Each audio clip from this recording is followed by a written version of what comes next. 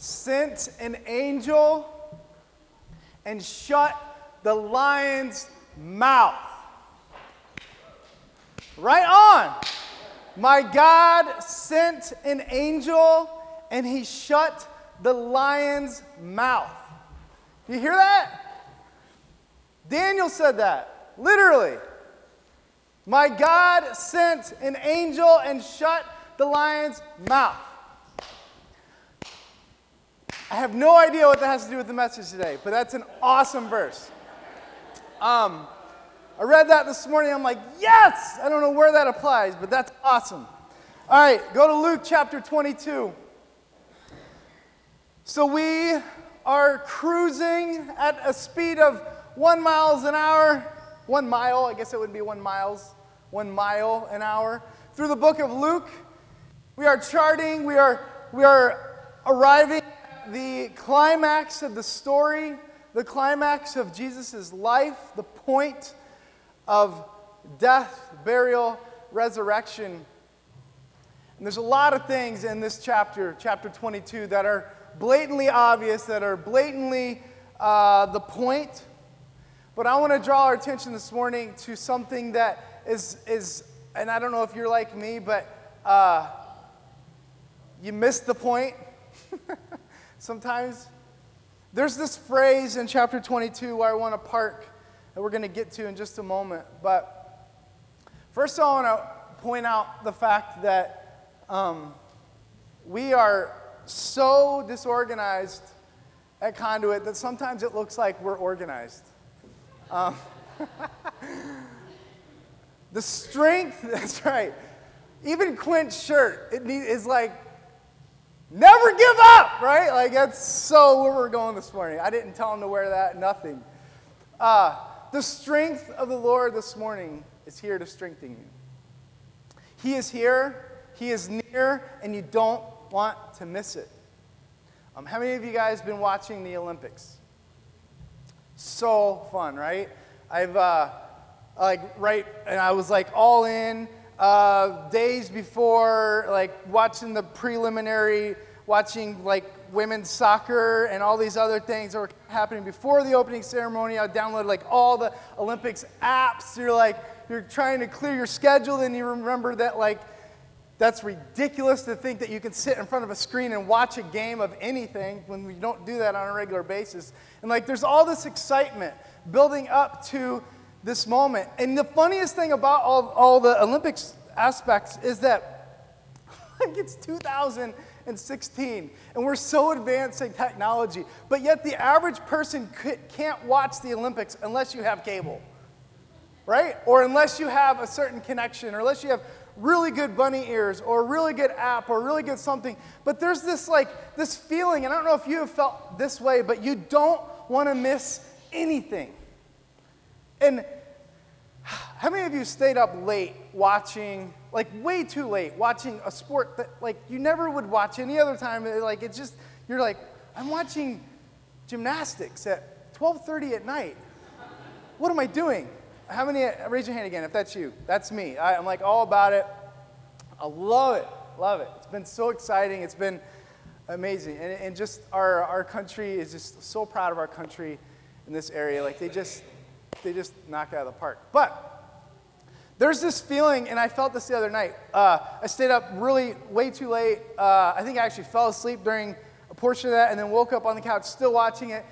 And so the thing is, I think it was the gymnastics, the girls' gymnastics night. And it all ends, and like they win, and they're like all on the camera, and they're like, this is the final five. Do you know what I'm talking about? Like they're all excited. And then they break to Bob Costas. And the girls are sitting there fully clothed, like in an air conditioner, like this is not live. And I realized this, and I'm so angry. I'm like, are you kidding me? What's happening? They duped me. They made me feel like this was live. I could have watched this in the morning. Like they could have crunched it in a 30-second clip. This could have been amazing. And I just felt so duped. And I guess the point is that I didn't want to miss out on anything. You've heard of this disease or dysfunction of the brain called FOMO, You ever heard of FOMO? I have a severe case of FOMO. It's fear of missing out. I don't know if it's legit, but it's legit to me. I never want to miss anything. And I don't know if you're this way. And like, I got to be really sensitive because my parents are in the room. Growing up, my greatest punishment was not spankings, although they were not too brutal. They weren't like call CPS worthy, but they were way. I deserved more than what I actually got. But for me, the punishment that got me, do not send me to my room. Because in my room is great, but I might miss something. Like there's this feeling like I might miss something fun, or if I was grounded, are you kidding me? Like I might miss, like my friends, like there was this feeling like I might miss out on something. Do you know that feeling? But then there's this collective feeling that I think ultimately what the disciples missed on, what Jesus was upset that they missed on, was that they missed something together. They didn't experience something together that they should have, that Jesus wanted them to experience together. They missed out.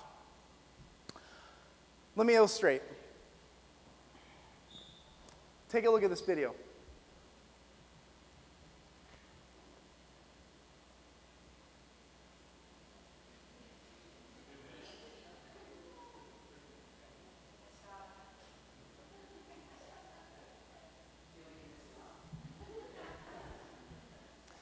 So some of you in the room are like, really? Are you guys awake back there? Some of you in the room are like, does he really have a video? Some of you in the room are like, man, we need to get Conduit a new projector, or pay them better back there or something. There's this like awkwardness in the room, and you feel it, right? Because something was supposed to be up there and it didn't play. We were supposed to experience it together, and it didn't happen, and heads must roll because of this, right? Like, maybe this is just a pressure that I feel, because I've actually been in that spot many times, never here, of course, where that technical difficulty didn't work out. But there's this feeling, or if you've ever been to a movie theater where all of a sudden, even this happened to us recently, where like something was going on with the movie, and it like just turned yellow and went crazy, and then like it just didn't work. There's this feeling of, like, collectively, as a group, we're like, we missed out. Jesus is pointing out clearly in the midst of the most intense moment of not just his life, not just the most intense moment of the disciples' life, not just the most intense moment in the church's life, but the most intense moment of the entire history of humanity. And these disciples missed out on something. Now, if you look at chapter 22 of Luke, you're going to see several things that, honestly, I mean, even though we're going through Luke, I mean, we've been in here since the 70s, but we still have to buzz through and buzz over some really amazing things. But we hit last week, in the focal point of the widow's 2 coins that she gave was Jesus pointing out to his disciples that is what it looks like to give of yourself everything to God. You're not just your 2 coins, but your entire life. And past even just your own life, but the faith that's in the system that God had set up. Ultimately, secondarily pointing out that these religious leaders are so corrupt, and Jesus is about to level the ground. Jesus is about to destroy the temple, tear the curtain, and make us have the presence of God. This temple gone, but our bodies will become the temple of the Holy Spirit through what's about to happen with Jesus. But Jesus was calling out something even greater in that moment in chapter 21. He was saying in chapter 21, he was saying that like the widow's sacrifice was going towards the temple. Jesus was saying that he is the widow's 2 coins. He is the sacrifice going into the temple. Who is the temple? You. He is the sacrifice that is taking place, that pours into, that ultimately has been given and poured out for you and me, the new temple. So as we move to chapter 22, Jesus is pointing out lots of other things. And unfortunately, he's pointing them out with not just teaching them about some lady and her offering in the temple. He's teaching them through the end of his life. He's teaching them through experience. He's bringing them to a point where not only will Jesus suffer and die, but he's making it very clearly that all of you guys that sit before me now at the Last Supper, you're going to be murdered, you're going to be crucified, you're going to be boiled, you're going to betray me, you're going to deny me, you're going to completely mess up because you're a mess. But tonight, I'm going to be arrested. Tonight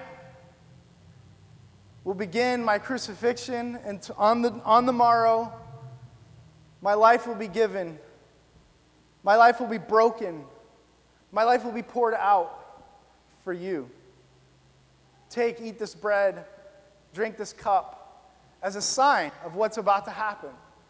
So as he brings his disciples to this, they were celebrating in chapter 22, not just the first few verses of the plot, kill Jesus, not just the idea of Judas, who was one of the disciples, and I know Judas gets a very bad rap on how it ended, but at this point, Judas wasn't a glaring black sheep, so to speak. He wasn't the one of the disciples that's always skeptical, that's always like, I don't know, guys, let's not tell people about God. Like, he wasn't that guy. He wasn't the guy pocketing money the whole time. At this point, Jesus brings up the idea that one of you guys are going to betray me. One of you guys are going to sell me out. They literally, their response in this chapter was that they were looking at each other like, it's not me, it's not me. No way, are you kidding me? This is crazy, not me. And they all were communicating that. But something happened with Judas. It says that the devil entered him, and in that moment, he plotted to betray Jesus. What had already been plotted by these religious leaders that he had been calling out and pointing out, they had plotted a long time ago to kill him, to murder him. They were waiting for the right moment.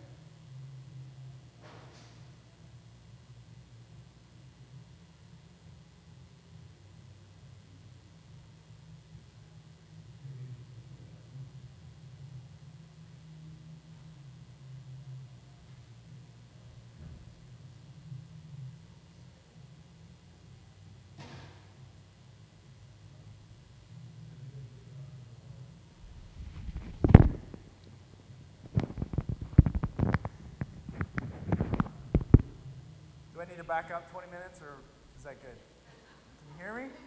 All right. So the religious leaders had plotted to kill Jesus.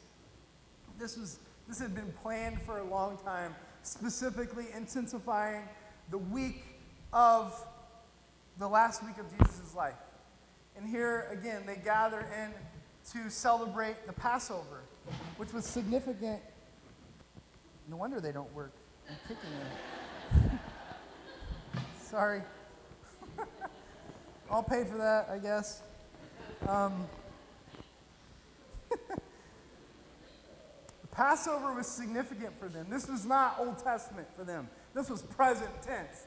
This was a celebration of how way back in their history that in order for their life and their kids, their little boys' lives to be spared, they had to spread blood over the door. And I won't get too much into this, but when they put blood over the door, the Spirit passed over that and spared them and gave them life while bringing death to everyone else. This was horrific for many, but this was celebratory on the point of blood being displayed saved life. This was celebratory, and still is, for the Jews. And so when they gathered for this meal to celebrate what God had spared them from, because we can't for a moment be entitled to what we think God owes us. Life, eternal life. God is God. He has created a way for us to be spared. And for them, in that day, it was blood over the door. So here they were as disciples, and Jesus as well, celebrating the Passover, celebrating what was about to happen. So Jesus pointed out that you need to look for the guy holding the water jug, and he will show you. He will actually take you to the place, the upper room, the Kataluma, if you remember. The place where you will gather for your final time, our final time together. For them, they maybe didn't see the significance, but Jesus felt the significance. Jesus knew the significance. So they ate the bread, they drank the cup. They understood that in verse 20, the cup is poured out for you, a new covenant in my blood. But behold, the hand of him who betrays me is with me on the table. For the Son of Man goes as it has been determined, but woe to the man by whom he is betrayed. And they began to question one another which one of them it could be, because who was going to do this. So as they were pointing out between each other, who's going to betray him? They got a little insecure. And this next few verses begins this conversation between the disciples of who's the greatest? They got their mind off of the King of Kings and the Lord of Lords and what is about to take place, and they missed it. They began to start seeing themselves. They began to start seeing their own insecurities.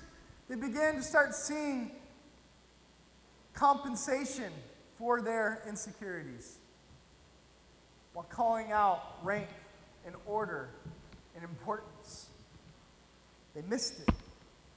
It's like literally, he is near, he is here, and they've missed it.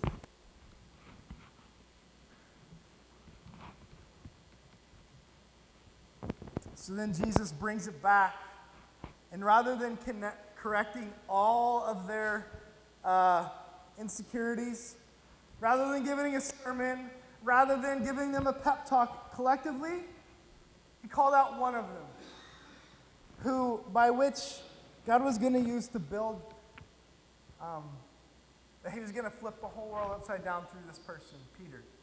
He calls him out. He doesn't call him out and encourage him. He calls him out and he foretells him denying Jesus. He says, before the rooster crows, you're going to deny me 3 times. Peter's confused. Peter denies the denial foretelling. Peter denies this because he feels in the moment that he is so loyal. The scripture must be fulfilled. So that night, it's late, and they go, he invites them, and as a custom was part of his practice, he went to the place that he went usually. He went to the Mount of Olives. Now, I've not been to Israel, but again, the significance of the geography, just like last week, fascinates me. Because again, we're not talking metaphor. We're not talking Humpty Dumpty sat on the wall. We're not talking about any of that. We're talking about a literal group of men. We're talking about a man that was God with skin, 100% man, 100% God. And in this moment, like he's about to give his life. The next part is where I want to park, and it shows the true humanity of Jesus. And it shows the true deity of Jesus.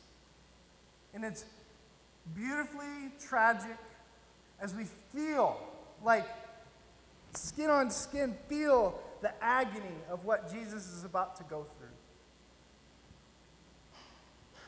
The Garden of Gethsemane, the Mount of Olives, that same place. It's not a big place. That region that they were in that garden was like several hundred yards long and wide. We're not talking a mountain region. We're talking about a specific area. And there's these olive trees that obviously produce olives. And for them, and it still is significant for their culture. And they understood, just like you and I may understand specifically like an apple tree, or like you have the Busta Apple Fest where you go and you don't just get apples, but you get apple tasting things, and you heart, you like it's party time, it's fall. I got my Han Solo boots and vest on. It's like a cultural thing. You understand the significance of all of that based on an apple. For them, it's a little bit different, minus the Han Solo boots and this vest. But they understood that the amount of olives, producing these olives, that in that place was where there was olive presses. The olives would be dumped into an area, and they would literally, just like you've seen people do with grapes, they do that with olives. They do that with machines or stones that grind them down. And the olive oil comes out of the olive, and it drains collectively down in order to give them something to sell, something to use, something to sustain their bodies. Ultimately, from that olive and that olive oil giving life. So the fact that Jesus was gathering with his disciples the night before he's crucified, in that moment, in that place, was absolutely significant. He's pointing out in metaphor, as he's done all throughout Luke, that here he is the olive. He is the one that's about to be crushed. He is the one that's about to be bruised. He is the one that is about to have his life given collectively for us. But it's not done yet. Jesus gathers at the Mount of Olives, verse 39. Would you read with me? Or follow along with me? Verse 39. And he came out and he went, as was his custom, to the Mount of Olives.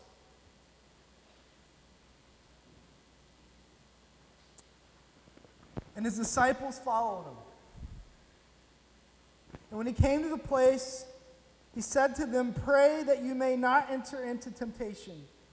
And he withdrew from them about a stone's throw, and he knelt down and he prayed, saying, "Father, if you are willing, remove this cup from me. Nevertheless, not my will, but yours." Not my will, but yours be done. And there appeared to him an angel from heaven, strengthening him.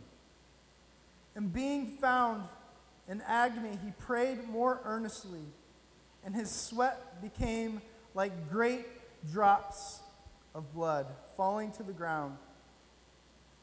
And when he arose from prayer, he came to his disciples and found them sleeping for sorrow. And he said to them,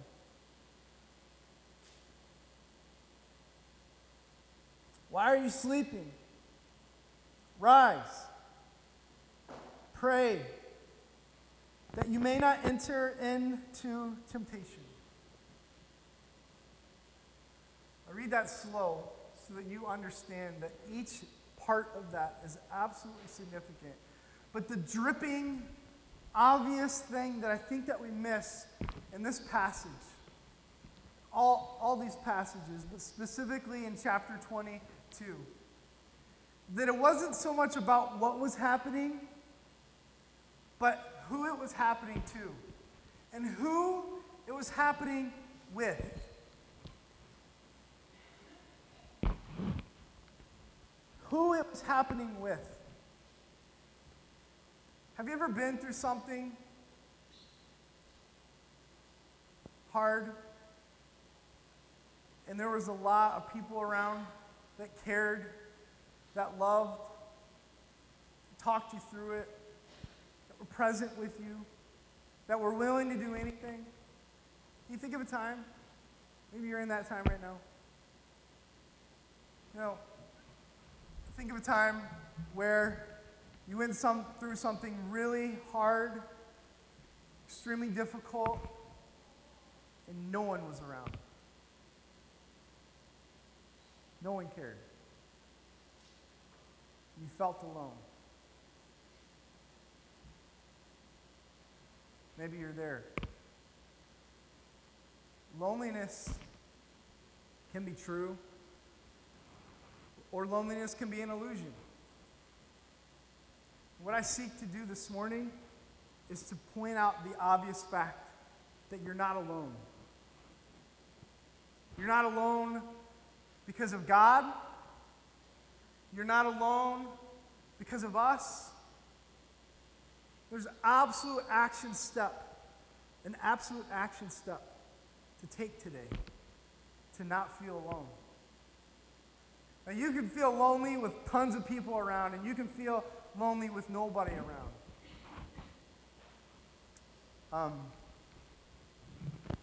Robin Williams ironically said,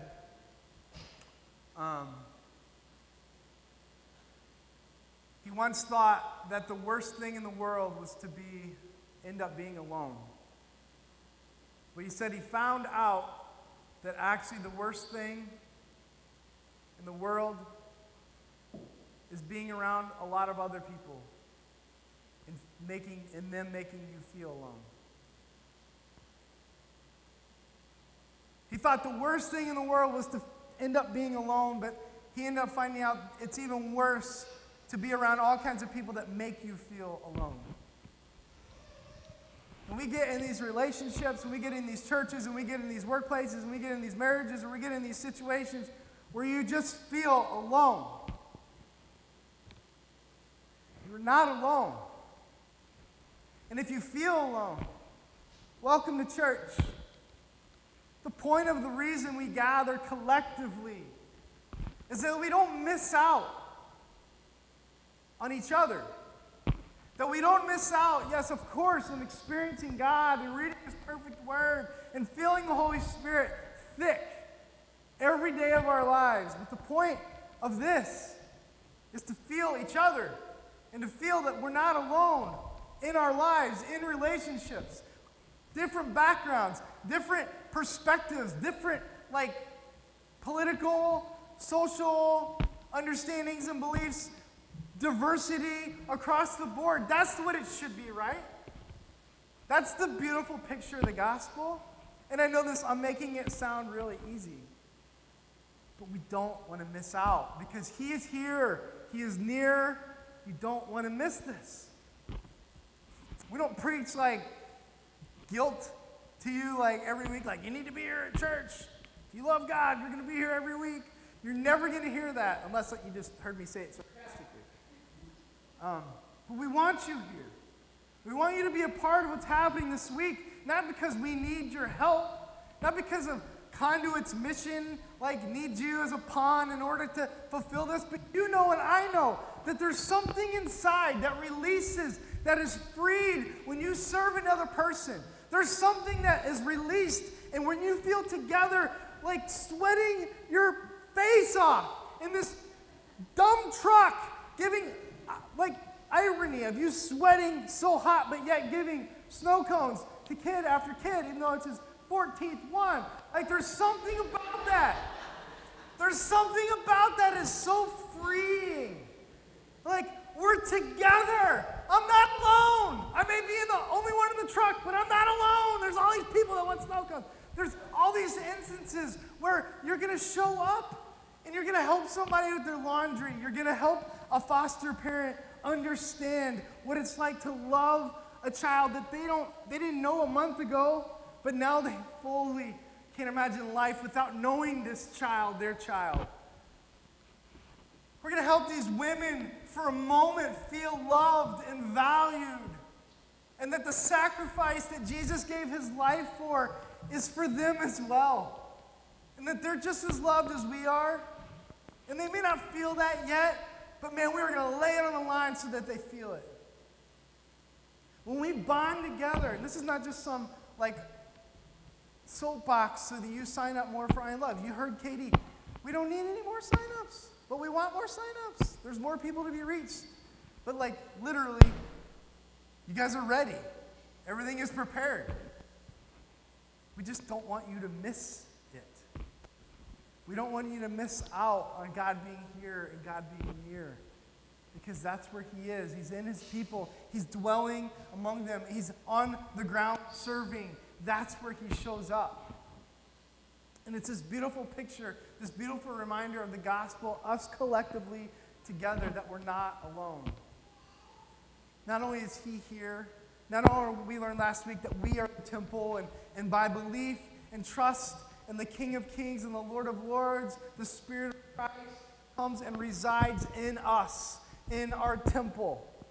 We're not alone. And I'm not saying that like trite. I'm saying that with a loving heart and encouragement to you, that you literally are not alone. And if you feel alone, speak it. Reach. Show up. Roll your sleeves up. Serve. Hug somebody, for goodness sakes. Because it's not about receiving. It's about giving. When you give and you're poured out, just like Jesus, all of a sudden you just feel like you've received it all. This is what it's all about, and I don't want to miss it. So for Jesus and his disciples, as Jesus encouraged them to stay right here by the tree.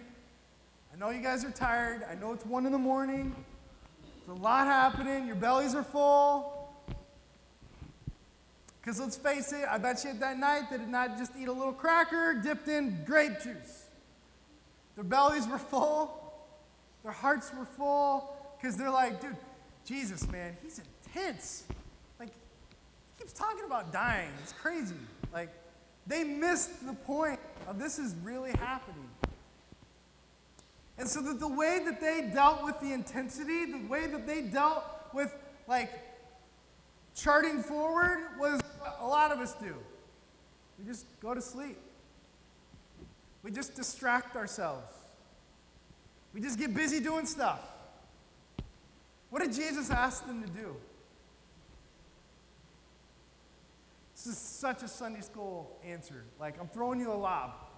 What did Jesus pray? Sounds easy, right?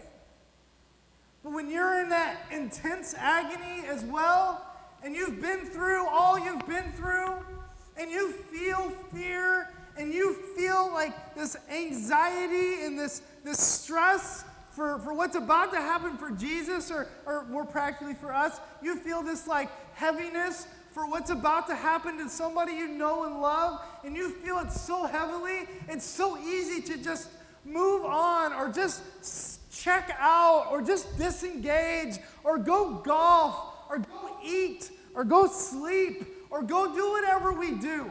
It's natural. You do it, and you better believe I do it. When God's asking us, he's wooing us to this moment, pray. Pray. Talk to God about this. Don't just start praying and then just like start, all right, God, I need you to fix this. I need you to fix this person. But just stop. Why did Jesus ask them to pray? What was essentially he asking them to pray about? Pray so that they don't enter into temptation. Jesus didn't want them to pray so they didn't enter into temptation of like there wasn't women walking around in the garden. It wasn't like this temptation to go steal or go cheat somebody out of something. He wasn't talking about that temptation. The temptation that he is begging in his agony for these disciples to like pray themselves out of.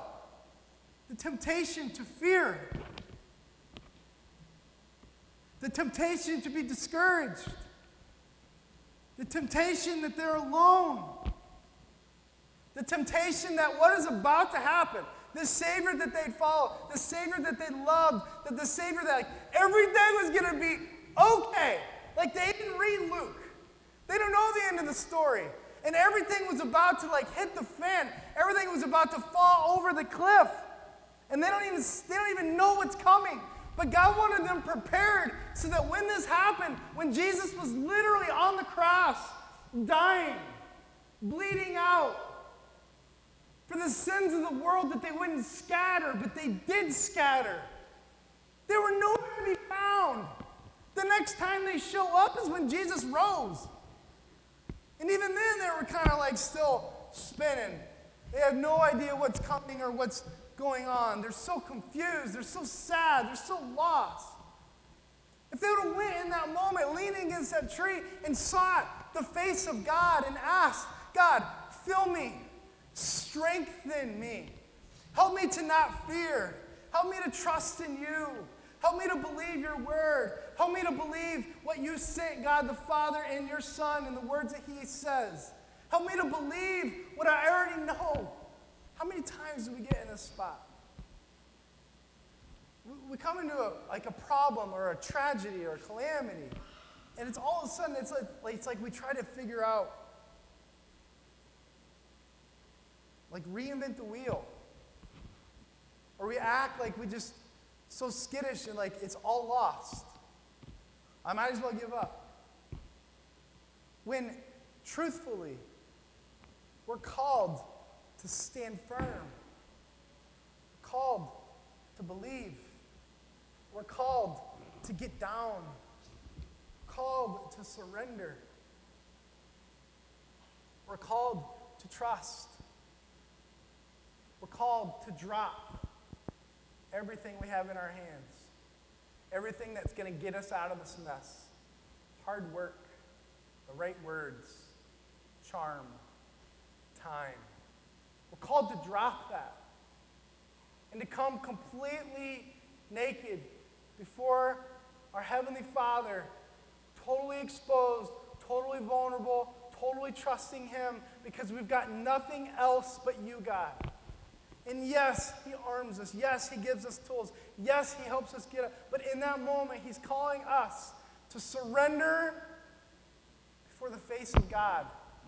God, I don't want to fear. Help me to trust you. God, I need your peace because of the war that's raging inside of me.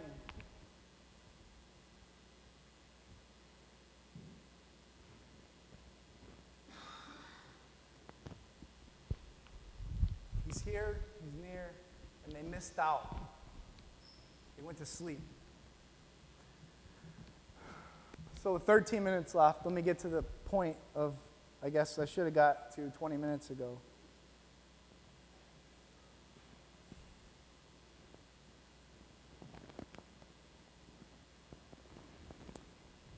When Jesus was off praying, a stone's throw away. You know the story. He was down himself on his knees as a sign of reverence. He was appearing before his Heavenly Father, and he's walking through his own humanity of what's about to take place. The agony of what he's about to go through, not because of some nails, not because of the crown of thorns, not because of embarrassment of these people that just 6 days ago at that point, had just, no, not even that, a few days earlier, had just cried out as he passed through the city, and they're parading around saying, finally, our Messiah is here. Those same people are about to spit on his face and yell, crucify him. He's not weeping. He's not in agony. He's not sweating drops of blood because of that. He's carrying an unbearable pressure, the weight of our sin and the wrath of God. The cup, let this cup pass from me. The cup, literally, and all throughout the Bible, the cup is representation every time to the wrath of God. He's saying to his Father, let this wrath, this cup, pass from me. And not even in the same breath saying, and essentially in the same breath saying, not my will, but your will. It's in the midst of our agony, in the midst of our feeling alone, in the midst of us wanting and knowing we need to trust, man, the basics, the fundamentals of saying, God, it's not about me. It's not about my legacy. It's not about my house. It's not even about my wife or kids. It's not even about my job. It's about you. It's about your will. It's your will for my life. It's your will for this city. It's your will for this church. It's not about me. Jesus did that. Well, let's be real. Jesus felt alone. Jesus was alone. Literally, metaphorically, looking over a stone's throw. His disciples are sleeping. He's got nobody. He knows Judas is on the way to betray him. He knows what's about to happen. He knows what's going to happen with Peter today, months from now, years from now. He knows the agony that's about to take place for many suffering under the name of Jesus. And that agony is overcoming him. He just wants to be with his people. He just doesn't want to be alone. He's invested all of this into these guys, and they've messed it up. He doesn't want to be alone. I had this couple, a boy and a girl that was in my youth group when about 11 or so years ago, in my youth group in Memphis, Tennessee. And their names was Amanda and Tony.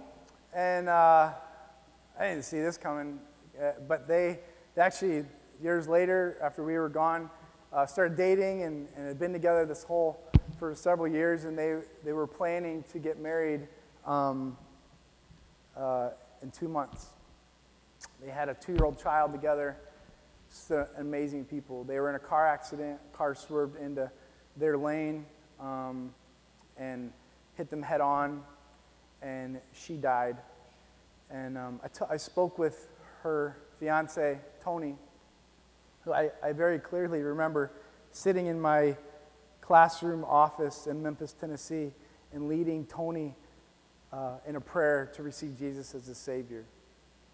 And it's so clear to me, and I remember I was talking with him last night over Messenger and just asking how he's doing, because he was pretty messed up. He survived. He's been in and out of surgeries almost daily, with his son as well, who was critically injured, and another passenger that was in the car. So the driver, Amanda, had died, as well as the driver of the other car that swerved into the lane. And just asking Tony, like, how could I pray for you?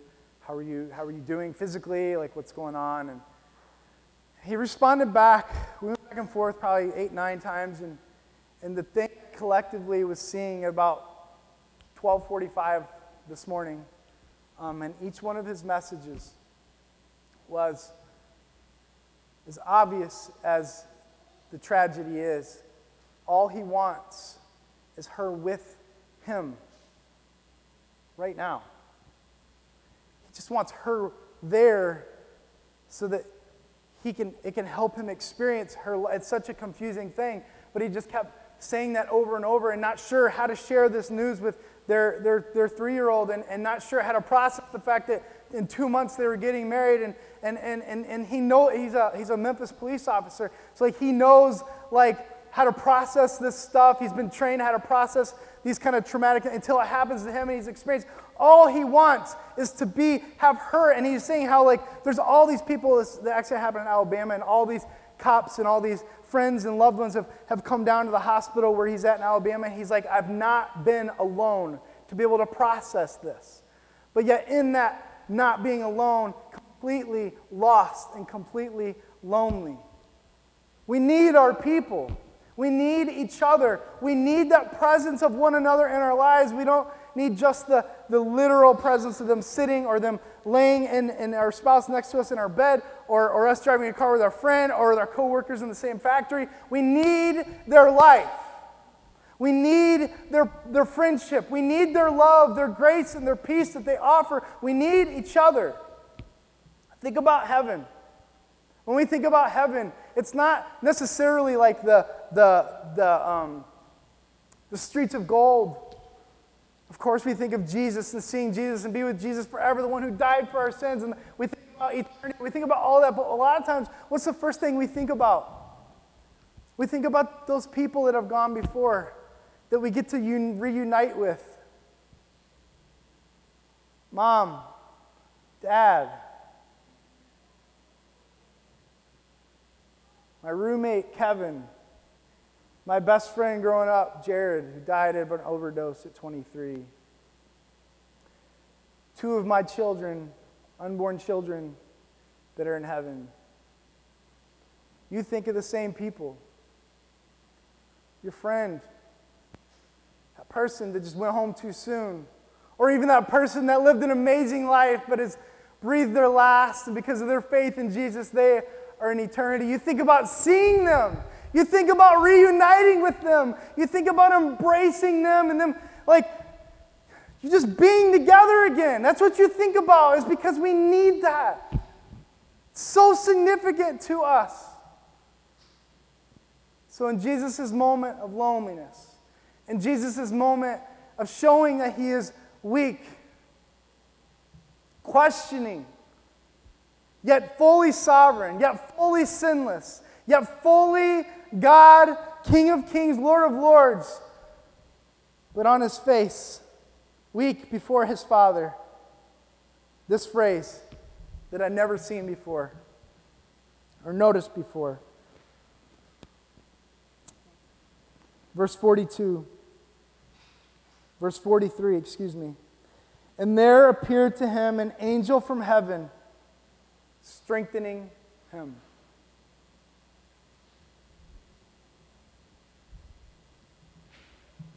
And there appeared an angel from heaven, strengthening Jesus. What? What? An angel strengthening God? What? Wow. Angels, they don't get enough credit. They do a lot. Aren't angels the ministering spirits? Aren't angels the one that minister to us in our need through the power of God and in his presence of the Holy Spirit through these literal, like, isn't this the moment that we're talking about? Isn't this where, or okay, I guess it does apply, where the angel shut the mouth of the lion? How is that lion and that lion and that one? How are they not eating? It doesn't even seem like they can open their mouth because the angel of God is holding their mouth shut. And in this moment, an angel sent from God, which is absolutely significant to the life of Jesus, appearing in a couple other times. The angel shows up when it's about to get crazy, when it's about to get intense, when it's about to get hard. The angel shows up to minister. The angel shows up to remind. The angel shows up to strengthen. Why did the angel come to Mary? Yes, to deliver some news. But it was more than information. That angel came to Mary and said, look, you're about to be pregnant from God. No pressure. People aren't going to like that. And by the way, he's God with skin in your belly. Good luck. Like, he'll be a good kid, but there's going to be a lot of pressure. Like, the angel showed up to strengthen her. Isn't that what he said? It was his very presence. And Jesus, in this moment of weakness, this moment of questioning, this moment of affirmation, the angel's coming to strengthen him. What does that look like? I can't stop thinking about like what it literally looked like. What did the angel do? Did the angel pick him up like I pick up my little 3-year-old girl and hold her like defiant chunkiness like in my arms? Like was it like he was picking up Jesus like and hovering? Was he speaking in the ear of Jesus? Like, what was it? Was it more of like Jesus bowing and the angel above Jesus, hands on the shoulders? Was it him breathing life into Jesus? Was it, like, I think of this like literally like this, the red and black air pump that we have at home. And like would pump up everything. I imagine like the angels over here like pumping, trying to like get Jesus like to know, like to not give up and to like this is it, man. But this is what I actually think happened. I think Jesus in his moment of humanity and his moment of deity, I think the angels strengthened him by raising him up, making his head look up. If he's in the Mount of Olives, he is a few hundred yards away from the temple, the place where God resides, where God is stuck, essentially behind the curtain, only to be accessed by a priest once a year and through the sacrifice of bulls and goats and etc. We talked about this last week. I believe in that moment, the angel of God lifted Jesus' chest and he saw the temple, but he didn't see the temple. He saw the people in the temple. He saw people, and it's almost as if the angel said to him, I'm totally speculating. It's almost as if the angel said to him, your people, they need you. Your people need your forgiveness that you can offer. Your people need reconciliation. Your people need a Savior. Your people need a rescue. Your people need eternal life. Look at him, Jesus. Jesus, turns Jesus like, look at you guys. They're a mess. Look at Peter. He needs you.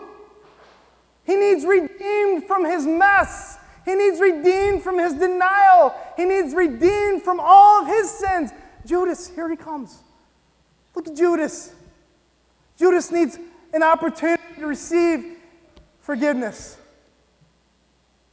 These disciples, these people, they need you, Jesus. They need what you have to offer, and you're the only one to offer. And it's as if the angel is just strengthening Jesus. He's reminding him of what he already knows because he's God. He's reminding him of what's about to happen. And he's speaking this, and he's strengthening. And if you notice what's about to happen through the rest of this, through the rest of this culmination as these guys come up, as we land this plane, the culmination of what is about to happen is that Jesus got up different than when he went down. He went down in agony. He went down sweating drops of blood, but he rose and he went and he never stopped. Ever. He's never stopped. Ever. To this day, he's never stopped. Yes, he died, but when he died, he didn't stop. He came and he brought the keys to rescue all of us. And in his death, life we have. And in his resurrection, life we get through faith in Jesus. In that moment was completely significant for the angel to speak to him. Look at the people. They need what you got. We have Jesus because of the temple that God has given us. He resides in our temple. And in this moment, why doesn't God want you to feel lonely? Why does God want you to feel discouraged? Why does he want you to pray? So that he can strengthen you. Don't go to sleep. Yeah, I know you need it. I could sleep for 2 weeks. But what he needs you to do is strengthen up in the power of God. Strengthen up in the power of His Word. And then He's drawing us to look at the people. He's drawing us to look at Jamestown. He's raising you up to look at the workplace. He's lifting you up to point out all the people around you. They need your Jesus. They need your Jesus. The sacrifice has been paid. They need love, grace. They need your peace. They need your Jesus. He's here. He's near. Don't miss it. Don't miss it. Don't miss it this week. Would you stand? God,